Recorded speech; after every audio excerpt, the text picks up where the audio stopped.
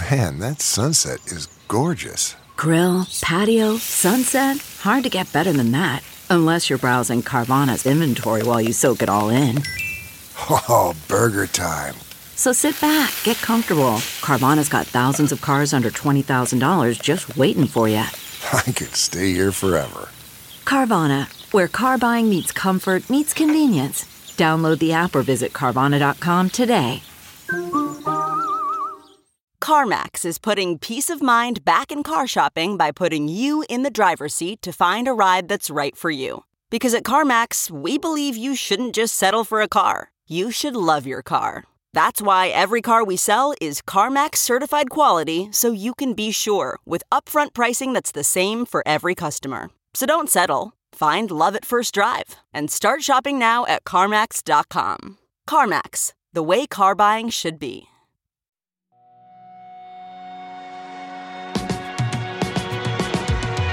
Hey everyone, I'm Ian DeBorja, and welcome to Movies That Changed My Life, a podcast where your favorite stars break down the films that made them who they are today. This week's guest is actor and host of the Blank Check podcast, Griffin Newman. Griffin and I talk about why it's so important to talk about the context around films you watch, the emotional power of Pixar films, the lack of zoom shots in The Wiz, and the movies that changed his life. Griffin, thank you so much for joining me today. I'm a big fan of your podcast, Blank Check. I guess I should say I am a blankie. You can say that. Is the correct. Yeah. I am a blankie. Big fan of it. Also, big fan of The Tick, which you star in, which we'll talk about in a little bit. But for those who haven't had the pleasure of listening to Blank Check with Griffin and David, and now I have that song stuck in my head. Do you mind talking about the podcast a little bit? Yeah. Thank you for all the kind words. Was very honored to be asked to do this show. It's funny. I feel like internally every 6 months or so, David and I, my co-host David Sims, who's the film critic for The Atlantic, we kind of recalibrate and go like, so what is the show about? So we started out doing this show that was essentially a bit. It was a goof that the two of us had with each other, which was, what if you pretended that The Phantom Menace was like Jupiter ascending, right? That it was like something that was supposed to spawn a franchise and it just never did, and you have this weird one-off. The Phantom Menace was only ever discussed in relation to Star Wars, right? How disappointing it was, or how much people tried to defend it and how it was in line with George's original vision or whatever. Right. And we thought it'd be funny to just talk about Phantom Menace as if there was no other context. And we thought we could do that indefinitely. And we ran dry pretty quick and then did this silly thing where we one by one discovered, oh my God, the crazy guy did it. He somehow made another movie, and then would cover that episode 2, episode 3 for however many weeks. But through the process of doing that for a year, we started to realize the show was kind of about two things. A, how much it became about trying to figure out George Lucas, right? Like, what was this guy trying to do at any given moment? Why was he trying to do that? Trying to contextualize where he was in his career, and how the prequels in particular are like the ultimate blank check movies. They were self-financed independent films made by a billionaire who was able to essentially bankroll 3 entire film budgets based on the merchandise sales he had pre-sold for those movies. It was like, it's a set of circumstances that will never, ever happen again. And to a lot of people, I think that's viewed as, well, that's the dream. Finally, you get all those execs off your back. You can do whatever you want. And in a lot of ways, it did him in, Right. But that was sort of the second thing we realized the show was about, was so much the sort of context of when these movies came out, where we were in our lives when we saw them, where all the people in the film were in their careers and all that sort of stuff. So what we ended up morphing into was the show Blank Check. That is, we pick a director who achieves some level of blank check status to some degree. We've certainly gotten looser with the premise as time's gone on to sort of accommodate different filmmakers we think would be interesting to discuss, because if you limit it to George Lucas level success, you're going to talk about the same 10 white guys that every movie podcast end up talking about. Right. But we pick a director and we go through every one of their films one episode at a time chronologically and try to examine their career through that prism, the highs and lows of it and everyone else in it. And I think one of the things we've realized in doing it is that we're something of a film criticism show, we're something of a film history show, we're something of just kind of a comedy hangout goof around show. But the biggest thing I feel like it ends up being is just about the way that context informs movies. One's relationship to movies are fundamentally shaped by the context in which they saw them. It is funny how much we're formed by the first time you saw that film and how you saw it, the conditions you saw it. Right. One I was listening back to ahead of this was your You've Got Mail episode. It was cool listening to your guests. We're talking about how their biggest memory of You Got Mail was hosting a viewing at basically what Little Shop around the corner would have been in New York. Bobby Finger and Lindsay Weber, who host the great Who Weekly podcast, and Bobby met his now husband at that event. Right. So you're like, all these things where like these are two people who love that movie independently, became friends, decide to put together this event to raise money for independent bookstores that also becomes how he meets the love of his life. It's like the power of movies just coming off the screen. Yeah. How often do you do episodes? I know there's a Patreon people can go to get some bonus episodes. So we do one episode a week. It comes out Sunday at midnight. And those are the main series episodes following directors. So we're doing Elaine May right now for the month of April because we thought that was funny. On Patreon, we do a second show called Blank Check Special Features, and we do those as like commentary episodes. So they're more of a loose hangout feel without guests, and we do a new episode there every 10 days. That's Blank Check with Griffin and David. Highly recommended. Let's go to the movies that changed your life. So typically we go in chronological order of release, but Griffin has specifically asked, all right, let's start with Toy Story, the original version from 1995. Toy Story has a 8.3 out of 10 with 898,000 ratings on IMDb. Way too low. Way too low. It is directed by John Lasseter, written by John Lasseter, Pete Docter, Andrew Stanton, starring Tom Hanks, Tim Allen, Don Rickles, Jim Varney, Wallace Shawn, et cetera, et cetera. The list goes on. The first of obviously the iconic Toy Story Pixar franchise. But Griffin, talk to us about Toy Story. You know, I thought really long and hard about what to pick for this podcast because I've now done far too many hours talking about movies. On my own podcast and on other people's podcasts, I want to try to pick things that I felt like I hadn't already covered in depth. And so I did that for the other two choices, but Toy Story just kind of felt unavoidable. We would have received some angry tweets saying, how can you have Griffin on the show and not talk about Toy Story? Right. And it's one of these things where, like, there were a number of things I could have picked viewing it through certain prisms, but Toy Story came out when I was 6 years old. And I remember seeing the trailer before who knows what movie and saying, that's my movie. Like, I called dibs on it. I was like, that's the movie I've been wanting to see this entire time. It felt like, oh, they knew. This is the movie in my head that I didn't even realize I wanted to see most in the world. And David Sims jokes with me like, well, the premise of Toy Story is weird. It's not like that's a thing that I've ever considered. And I was like, I considered it constantly. Right. I was very much a kid who thought constantly that anytime I left the room, my toys were coming alive and they had their own personalities. But from the moment I saw it the first time, I was just completely transfixed. I only saw it 2 times in theaters. And then the VHS came out like a year later, back when, you know, that's how long you had to wait to be able to see movies in any secondary way. And I watched it who knows how many times after that. But it was a movie that pretty much, like, after my first viewing, it felt like I almost knew verbatim. And it just felt like it was, okay, here's this premise. That's this thing that I've thought about internally a lot, right? But B, it felt like as a kid, I could tell that there was a difference in how little this movie was talking down to me. You know, I was a big Disney fan as a kid, but I was very aware of the fact that Disney movies were children's movies. And I knew there's a difference to the way that the adults in this theater are laughing at the Toy Story jokes, right? And B, I could tell these jokes are just operating at a different level. And there's a lot of stuff in Toy Story that I now watch that I find really funny that I did not understand were jokes at the time. Because I think the best comedy in Toy Story is them just playing stuff really straight. Like, for me now watching it, the funniest scene in the movie is the first meeting scene that Woody has, right? Where he's got his notes off, like, the magnet notepad, right? Right. And he's, you know, the plastic corrosion awareness meeting, what to do if a part of you is swallowed, you know, all this sort of stuff. I was just taking this at face value. I was like, yes, of course, that's what toys would talk about. And to a kid, that's all 100% earnest.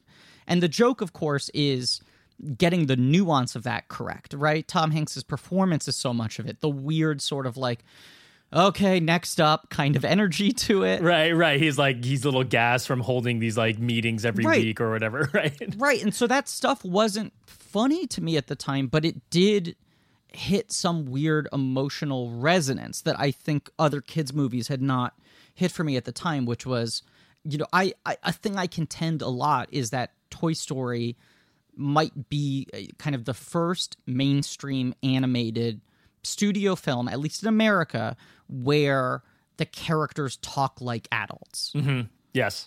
And there's something very conversational about it, but also just their concerns, the patter, their choice of words. It was just like an all-consuming thing for me.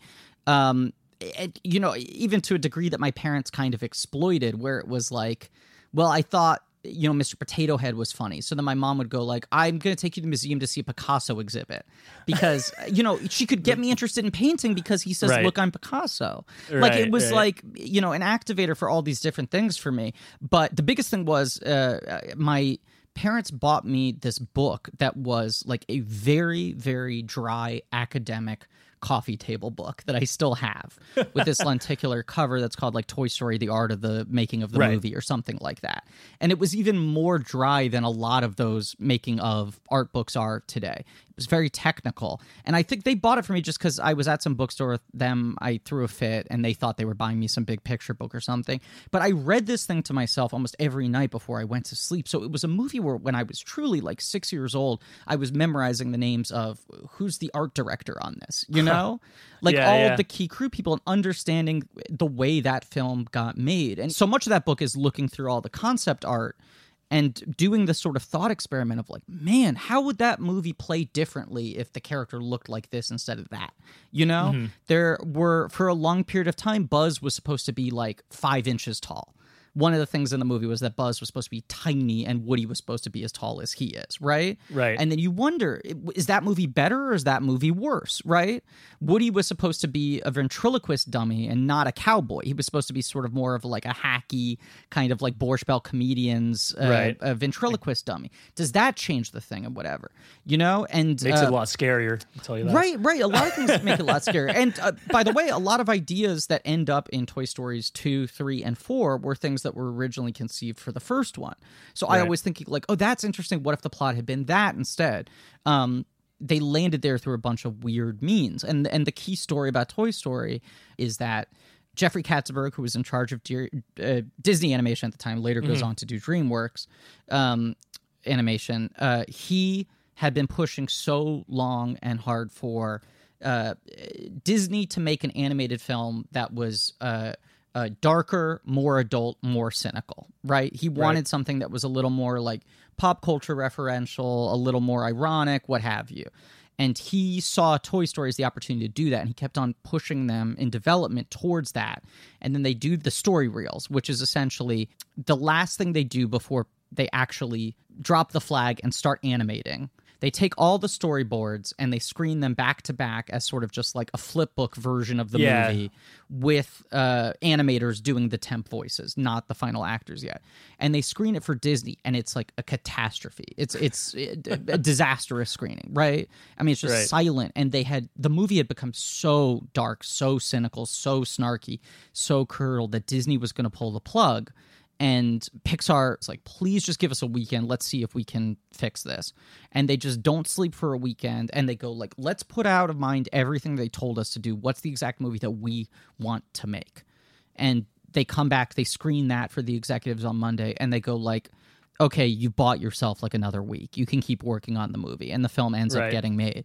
But it is one of those films where you wonder if they had just been developing it on their own without interference in the first place, would it have ended up being what it was? Did it need the interference of the Katzenberg stuff that then they needed to overcompensate for that made them find this weird tone and this middle ground? It's just kind of this incredible object for me that I'll never stop being fascinated by. It was kind of my Star Wars. I feel like the way a lot of people talk about that kind of turnkey movie that not only represented a new level obsession in movies, but also the hunger to learn more about how movies were made. I mean, it's a film well worth having that fascination with. I mean, those art books, they still make those today for people who are curious if they want to take a look at those now, in case you can't find this original 17-inch coffee table book. Yeah. Man, I mean, as much as I'd love to just keep going with you about Toy Story, you have Toy Story in the Blank Check archive, right? We did it on Patreon, yeah. So we covered it as one of our franchises for Patreon. We did the 4 Toy Story movies, yeah. Listeners, if you want to hear Griffin keep going on and on about this, make sure you go back and sign up for the Patreon, listen to that. Hours of that, yeah. But let's go on to your second movie, which is 1978's The Wiz. This was directed by Sidney Lumet, based off the story by L. Frank Baum and the book of the musical William F. Brown. The screenplay was by Joel Schumacher, starring Diana Ross, Michael Jackson, Nipsey Russell, and Ted Ross. And this is basically an adaptation of The Wizard of Oz, kind of through the lens of the African-American experience. Okay, picture this. It's Friday afternoon when a thought hits you. I can spend another weekend doing the same old whatever, or I can hop into my all-new Hyundai Santa Fe and hit the road. With available H-Track all-wheel drive and 3-row seating, my whole family can head deep into the wild. Conquer the weekend in the all-new Hyundai Santa Fe. Visit HyundaiUSA.com or call 562-314-4603 for more details. Hyundai, there's joy in every journey. Okay, picture this. It's Friday afternoon when a thought hits you. I can spend another weekend doing the same old whatever, or I can hop into my all-new Hyundai Santa Fe and hit the road. With available H-Track all-wheel drive and 3-row seating, my whole family can head deep into the wild. Conquer the weekend in the all-new Hyundai Santa Fe. Visit HyundaiUSA.com or call 562-314-4603 for more details. Hyundai, there's joy in every journey. Talk to you about The Wiz. I mean, what do I need to say? What an obvious choice, right? No, even just you listing all the elements of people involved, and you're leaving off, like, you know, Rob Cohen is the main producer on the movie, who goes on to direct The Fast and the Furious and Triple X, right? You have Richard Pryor and Lena Horne. You know, there's so many odd things at play in this movie. I was chronologically trying to remember, or rather figure out if I had seen this before or after Toy Story. And they were probably around the same time, even though chronologically, obviously, this film was made decades earlier. But I grew up with I was the first child, and my mother was very overprotective, especially when it came to what I was watching. And so I grew up with this very odd kind of disconnect where I was not allowed to watch the things that most of my friends were watching, right? Like, as a 90s kid, I was very disconnected from most of 90s pop culture because my mom thought that X-Men and Ninja Turtles and Power Rangers were too violent, and she thought that Ren and Stimpy was too sarcastic, right? She was probably right about the Ren and Stimpy one. Yes. Now, looking back in retrospect. Totally. But Disney Channel was one of those channels that I was just allowed to watch, like, without stipulation, because I was like, I don't know, it's Disney. And Disney Channel at that point in time was it was a pay cable channel. It was like HBO. They didn't have that much original programming, and they didn't have that much Disney stuff on it. That's the other weird thing, is that, like, the big Disney stuff was still, they were licensing it out to bigger channels or putting it on ABC or making the special event of taking it out of the vault or whatever. So Disney commercials. Right. Yes. So Disney had these live action weird kid show adaptations of, like, Winnie the Pooh and Dumbo. And Alice in Wonderland that you'll sometimes see clips from that are nightmarish, where they're like people in costumes. Alice in Wonderland is scary. That one, horrifying. I have memories of that. Yeah. Horrifying. So I watched those, like Pooh Corner and Dumbo's Circus and Alice's Adventures in Wonderland. But I also watched the weird rotation of movies that the Disney Channel played.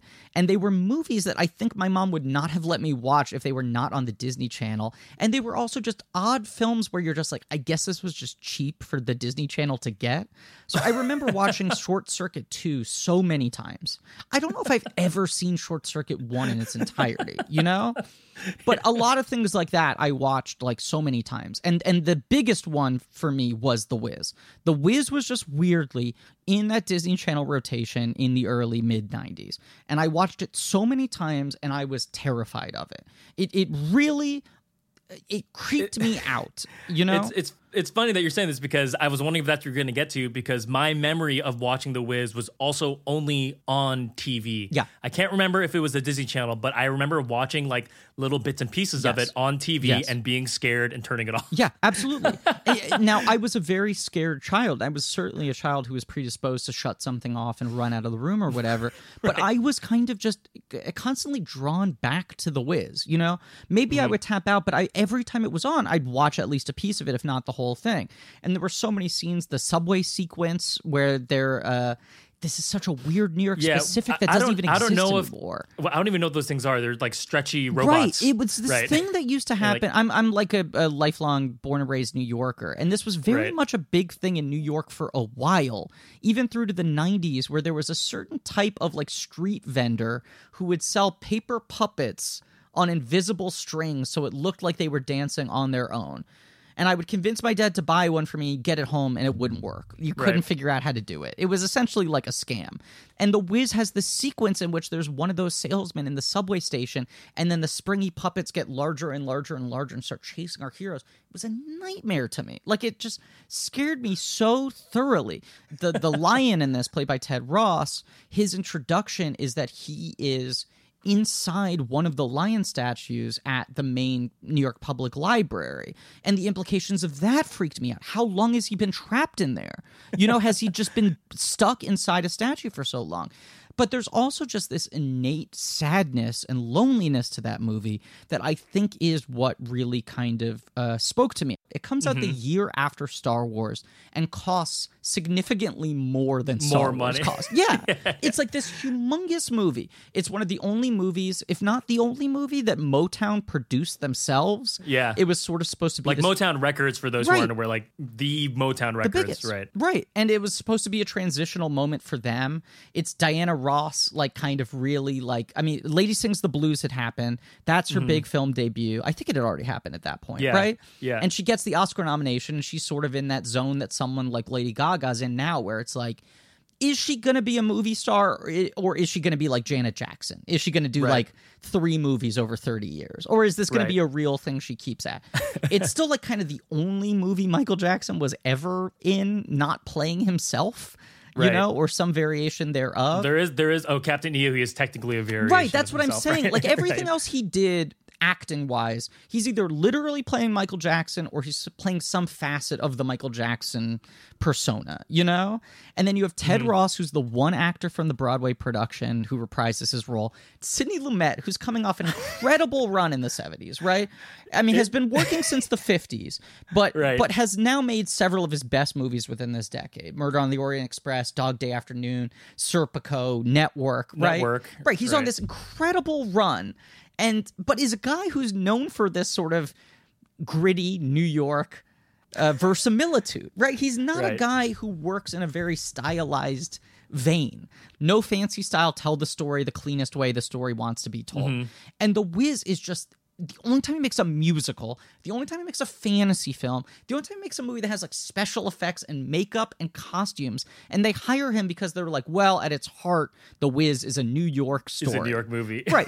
Now, they should have probably hired a black filmmaker, right? They should have hired a black writer, black producer. That's what should have been done. The film industry is incredibly racist, and even more so 50 years ago, right? Right. But I get really fascinated by, why does this movie work for me? Because A, I'm not its intended audience, right? B, this movie was not liked. It was viewed as a bomb when it came out.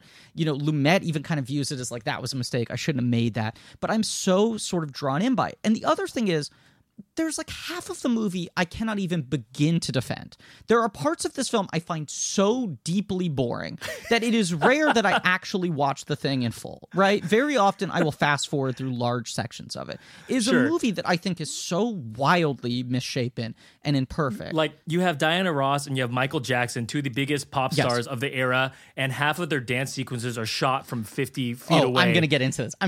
This. Yes. Right, because that's the thing. Like, every decision in it is so perplexing, but I've never been someone who's very fascinated by movies like The Room or Birdemic or things like that, where the joke is, well, just look, it's bad. It's not good. Right? This is someone who doesn't know how to make movies, and they don't have enough money, and people are unqualified and untrained, and the thing's just a mess. I'm fascinated by things like The Wiz, where I'm like, this is very high-level people in every position, right? At a very high budget level, a major priority for the studio, and they're clearly going for something and trying to figure out what is it they were trying to do. Why is it that didn't work, and why is that still compelling to me in the parts where it does? So part of the breakthrough for me, the thing that kind of changed me with this movie is the ability to really defend a movie that you don't even entirely like, right? That the idea of, there are perfect movies that are perhaps less interesting than imperfect movies that have some weird power at their center. You know, to not be binary about it's a thumbs up, thumbs down. Because I would bring my DVD over to people and go, can I just show you 3 scenes? I would treat The Wiz like my mixtape where I was like, I just want you to look at this one scene and try to figure out what's going on here. And when I very briefly went to film school, dropped out after a semester to try to act and do comedy and everything.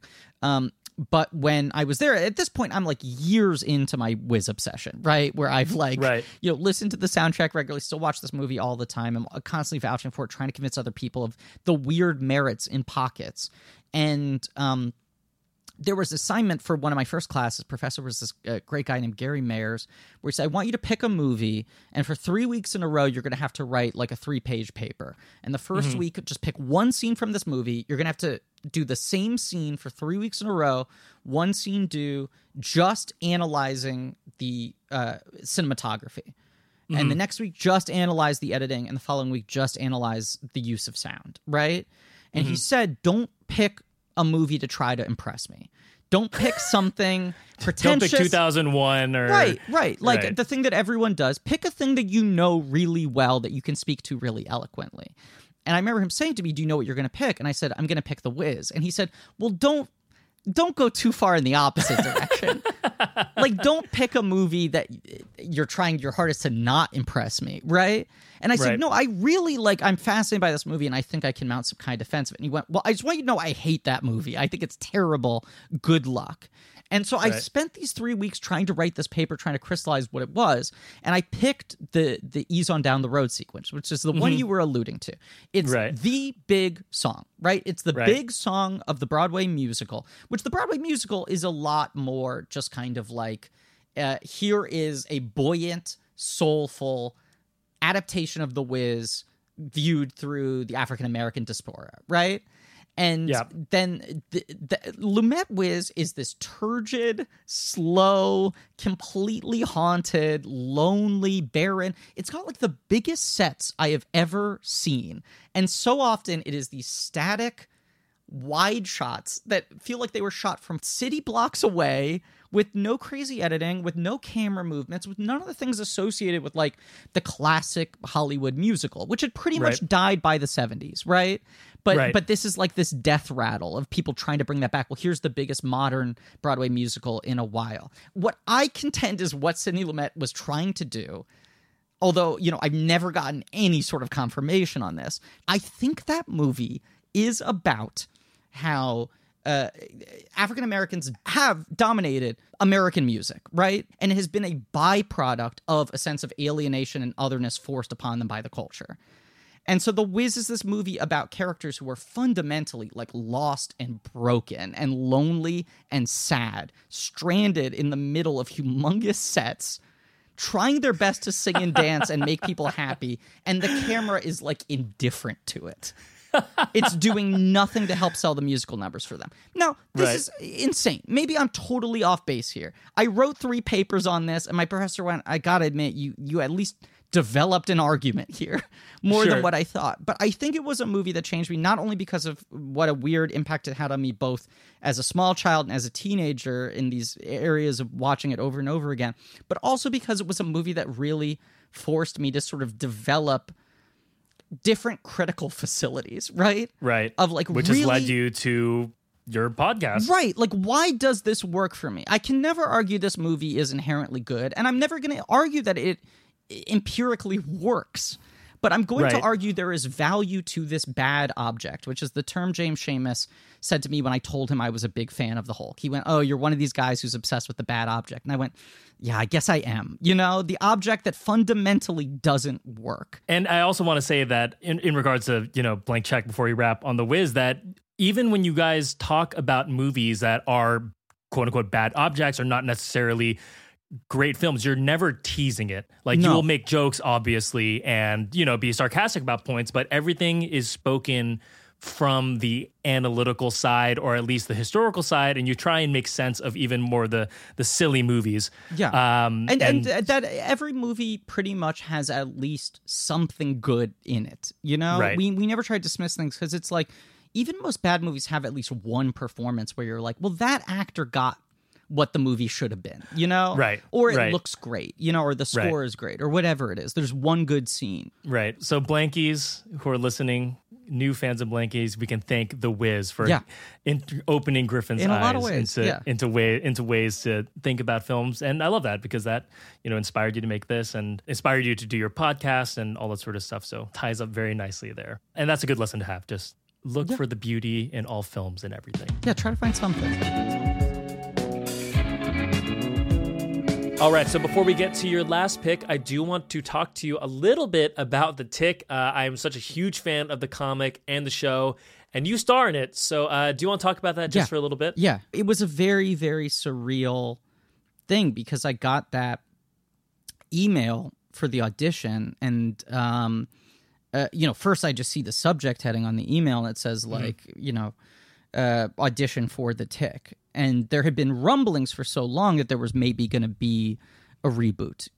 Tick's legacy is always, unfortunately, being canceled prematurely, right? In various different ways, right? Yeah, just always sort of not getting to fully finish its story. And I was such a big Warburton fan of that permutation that I remember for years there being this like, are they going to revive it? There were even the rumors for a little while that Amazon was going to do it, but it never felt super formalized. And so that email was the first time I was getting confirmation like, oh, wow, they're actually going to do it. They're going to do a new Tick. Right. And it was simultaneously excitement and I don't know if this is a good idea. This feels like pushing their luck. They did 2 different shows that were good. What are the chances that there's going to be a third one that's good? And then I opened up the email and saw, oh, it's for Arthur, which I was not expecting. I thought if I have an audition for The Tick, it's going to be to play the pizza guy or something. It's not going to be to play the dude. So then I cracked open the script somewhat cynically because I was just like, what chance is it that I'm ever going to get this part, right? Like, this is a reach. They're going to get someone who's been the star of a TV show to do this part. And B, what are the chances that this is going to be good the third time? And then by the end of the script, by the end of reading those 30 pages, I was so frustrated because I was like, it's really, really great. And I'm now going to lose my mind if I don't get this part. And I'm never going to get it. That was my thought. Like, I'm going to spend the rest of my life wondering what if I had gotten this because I don't know if I've ever wanted something this badly. Yeah, I think what makes The Tick unique is that Ben, who is in and of himself unique as being the only example of one creator retaining control of his property but rebooting it that many times. Doing the Amazon show was, I think, Ben's attempt to be like, well, now superhero media has gotten out of control. And there's such a sense of what these movies look like and what these TV shows look like, and both the network versions and the prestige streaming versions and all of this, that he really wanted to comment on all of that. I mean, if you haven't watched it, and again, if you're unfamiliar with The Tick, I actually think the new show is a great way to get into it. It's out on Prime Video right now. I was a huge fan. Like Griffin said, you don't have to know anything about The Tick to enjoy it. Just go watch it. I'm sure you will love it. But now let's go to your last pick, which is 2011's Margaret. It is written and directed by Kenneth Lonergan, starring Anna Paquin, Matt Damon, Mark Ruffalo, J. Smith Cameron, Jean Reno, Janine Berlin. Allison Janney is in it, Kieran Culkin, a whole bunch of stars. I watched the extended edition. I'm assuming that's the version you want to discuss, but for those who are unfamiliar, Margaret has a similar Snyder Cut aura to it where it had multiple cuts, but I think the extended version is the director's preferred one, so that's the one I watched. Well, yeah. So, I mean, that is part of, I'd say that's the main reason why I like this movie, is the whole weird birthing process of this film, right? Kenneth Lonergan's first movie was You Can Count on Me, which comes out in 2000, is the movie that sort of breaks Mark Ruffalo. He starts getting big studio jobs right after that. And that's Laura Linney's first Oscar nomination. And it was like a big critical hit, but it was an indie movie.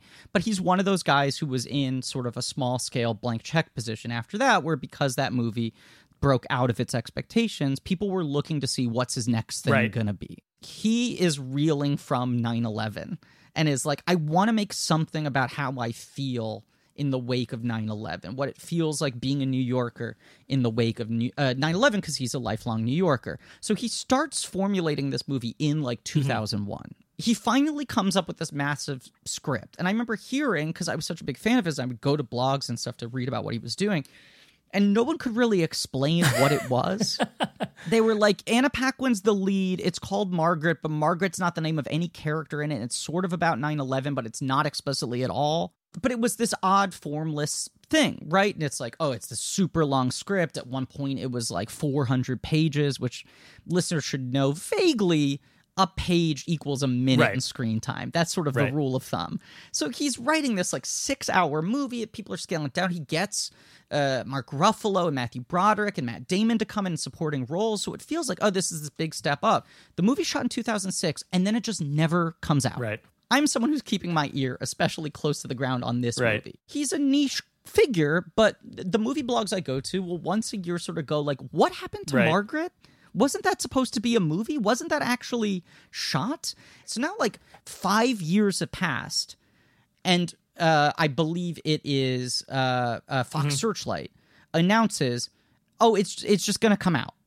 It's just going to come out like the last week of September or something, right? It's sort of like dumped without any fanfare, right. There wasn't even a trailer or a poster until like 2 weeks before it was going to come out. It's released in very few theaters, and most critics kind of dismiss it. And I was like, oh, this is going to be such a bummer to watch, because when you're really invested in a filmmaker like over that, years and years, seeing a bad movie of theirs feels like when you go to see your friend perform and they suck. You know, when your friend's like, I've started writing songs, you should come to the open house where I'm going to perform. And they get up, and 5 seconds in, you're like, oh my God, I just feel so bad. Now I have to sit through the rest of this. So I go see Margaret the Sunday it comes out at the Sunshine Theater in New York City, RIP, like the last showing of the day. I'm seeing like a 10 p.m. showing on a Sunday night, right? There's maybe one other person in the theater, and I sit there and I go, when am I going to start thinking this is a mess, right? And I sit there, and for 2.5 hours, I go, I think this is one of the best movies I've ever seen. Like, not only is this not a calamity, but I think this is an incredibly important, seminal American work. And so I walk out of there and I go, like, am I just demented? Like, am I viewing this through some weird whiz prism, you know? Am I just so desperate to love this movie and defend it? Like, what's going on? So I go back and see it a second week. You know, it plays in theaters for, I think, a grand total of 10 days. It does, like, the one contractually obligated week for the movie to come with out. The studios and the theaters, right? And I watched the second time, and I'm like, no, I think this thing is kind of a masterpiece. I think it is. And I think a lot of the things that people are viewing as signs of sloppiness because of its difficult birthing process are intentional choices. And I certainly would love to see what his preferred version of the movie is, but I also think there's just enough inherent power to what he's doing here that even in a cut down form, this is better than most movies I've ever seen. So Margaret just kind of disappears. And it's one of the only moments where I seriously considered writing film criticism. I remember reaching out to friends of mine who worked at publications and was like, if I wrote like a 10-page piece on Margaret, would you ever run that? Because I just felt like no one was defending this thing. And I wasn't even having some contrarian whiz take on like, you know, but I was like, I really think this thing needs to be reckoned with in some sort of way. I never wrote the full piece. And then a month or two later, there is this Twitter movement of people saying, #Save Margaret, right? Not necessarily the critics who had reviewed it at first blush, the critics who would come around to it later, or perhaps weren't assigned to review it, or reviewed it but now we're thinking more favorably about it. And we're sort of saying, like, this is the best movie Fox Searchlight has this year, and they're not even putting it up for critics' consideration. They're not putting it up for awards. They're not putting it up for screeners, sending out screeners to anybody. We have to save Margaret. We have to convince Fox Searchlight to actually, like, try to get at least critics' awards things for this movie. So now this whole critical reevaluation starts, and a bunch of people start reclaiming Margaret. I really have to formulate my critical defense of this movie. I don't want to just say, I don't know, I just like it, right? I was so frustrated with the fact that everyone else was kind of writing it off, and it felt like, bizarrely, the opposite of what we were talking about at the beginning of this episode with Blank Check and everything, that people could not get past the context of the film's development and release, right? Right. That everyone was watching the movie only through the prism of, I'm looking for the areas in which this film looks like it was cut down. Right, you're going in with the opposite effect, right? This thing's been on a shelf for 5 years. You're looking for failure. You're looking for it to be out of date. You're looking for what was it supposed to be instead rather than what it was. The entire crux of the movie is Kenneth Lonergan's real wife playing the mother of a teenage girl who goes to like a private school and is told that she's kind of special and gifted and emotionally intelligent, whatever. And in the first act of the movie, she is flirting with a bus driver played by Mark Ruffalo, distracts him. He runs a red light and hits an innocent bystander, Allison Janney, in one of the best one-scene performances in the history of movies. Wild. Just incredible stuff. Unbelievable, yeah. Yeah, and kills this woman. And she is shell-shocked, traumatized by witnessing this death, right? She is the one holding this woman as she dies. And Allison Janney starts referring to Anna Paquin as her daughter, thinks it's her daughter. And when the cops come to take a statement, she exchanges a glance with Mark Ruffalo and thinks, we have a connection, I should lie on his behalf. Right. And then starts having a slow motion mental breakdown. Like, the movie is essentially this girl starts becoming overcome with grief and the trauma of the event and tries to go back to the cops and change her story, and they don't care. It's one of many deaths like that happen any given week in New York City, and the case is closed and they don't want to reopen it. And she's caught up in the bureaucracy, not the way we usually see the government and the police force and whatever operating in these movies where they're these monolithic things, but they're just guys trying to get through their day. Right. And they don't care. And here's this 16-year-old girl who's trying to like whip up this whole thing.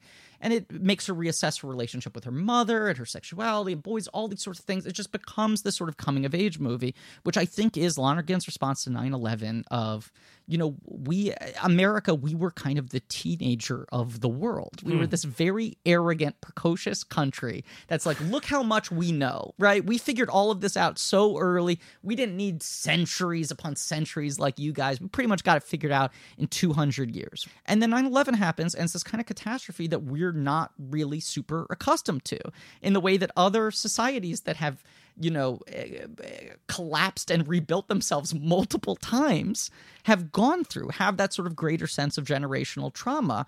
And much like a teenager experiencing real trauma for the first time, you think, well, this is the worst thing that has ever happened to anyone.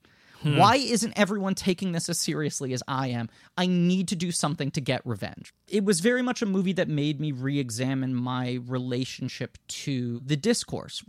As movie fans, how often we are shaped by how movies are presented to us, Is this thing being viewed as a trouble movie before it came out? Did it bomb? Did critics dislike it, Did I see it in a theater where no one was there, Yeah. Like, all these things you bring to the table. And I think the most important thing, it was sort of a transformational moment for me of like being able to go to a theater and sort of hang up my baggage and put aside both the fact that I'm a big Lonergan fan and the fact that everyone is telling me and has been telling me for years that this movie is a mess, and just try to engage with the thing on the screen that I'm watching.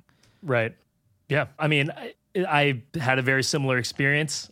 I had heard so much about this movie through various, channels or whatever I'm reading on social media. And I finally watched it, and I tried turning off like anything I'd heard about it. Yeah. And my experience with it was like, I either love this movie or I hate this movie. Yeah. Because there are so many conflicting things, like the dialogue and how long it is and all these storylines. But I recommend folks give it a whirl. You can find both editions online on various streaming services. Yeah, HBO Max has them both now, which I think has Right. helped even more recently get people to watch the Right. film. Yeah. I hate to do this because I could talk to you about all these movies for hours and hours. But we do have to come to our last question here. Okay. So you chose Toy Story, The Wiz, and Margaret. Do you see Three a through movies line? that weirdly add up to equal a lot of my personality. And there it is. Yeah. So do you happen to have a through line as to why you think you selected these three films? I do think, I have a good friend, Colin Beckett, who, as a party trick, would ask people what their favorite movies were, their three favorite movies, and then would try to identify what is the through line. What is the thing that you respond to, right? Yeah. And these weren't the three movies I gave him, but he offered the through line that I think applies to these three movies and applies to most movies I connect with. People begrudgingly learning that they are, in fact, only a very, very small part of a pretty humongous, terrifying, and largely indifferent world. I think all three of these movies are sort of about kind of innocents who get dropped into uncomfortable surroundings and try to make it about themselves to some degree, right? Their own suffering, and then have to understand the perspective of other characters, other people, and ultimately come back around to this sort of weird, messy, unfinished ending of, I guess I just understand how irrelevant I am in the grand scheme of things, but I'm okay with that. And is that sort of like a life philosophy in your eyes at all? I do think so. I think especially in this era, with social media and everything, I find some sort of solace in movies where people are able to find some comfort in their understanding of their place.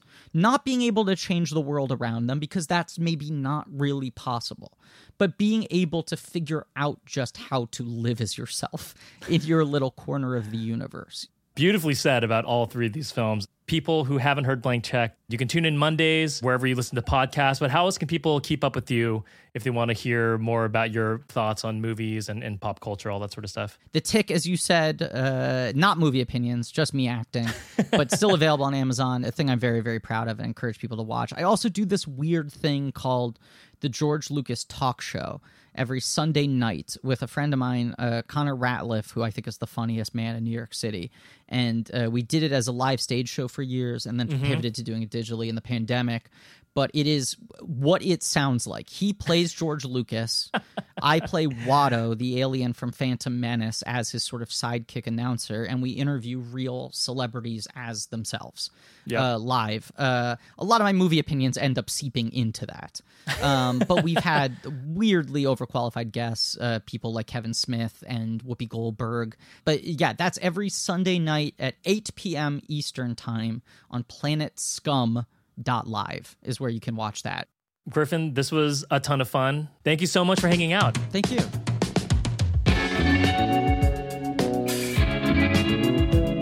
Thanks so much for listening. Be sure to head over to imdb.com/podcasts for more content on Griffin and to easily add the movies that changed his life to your IMDb watch list.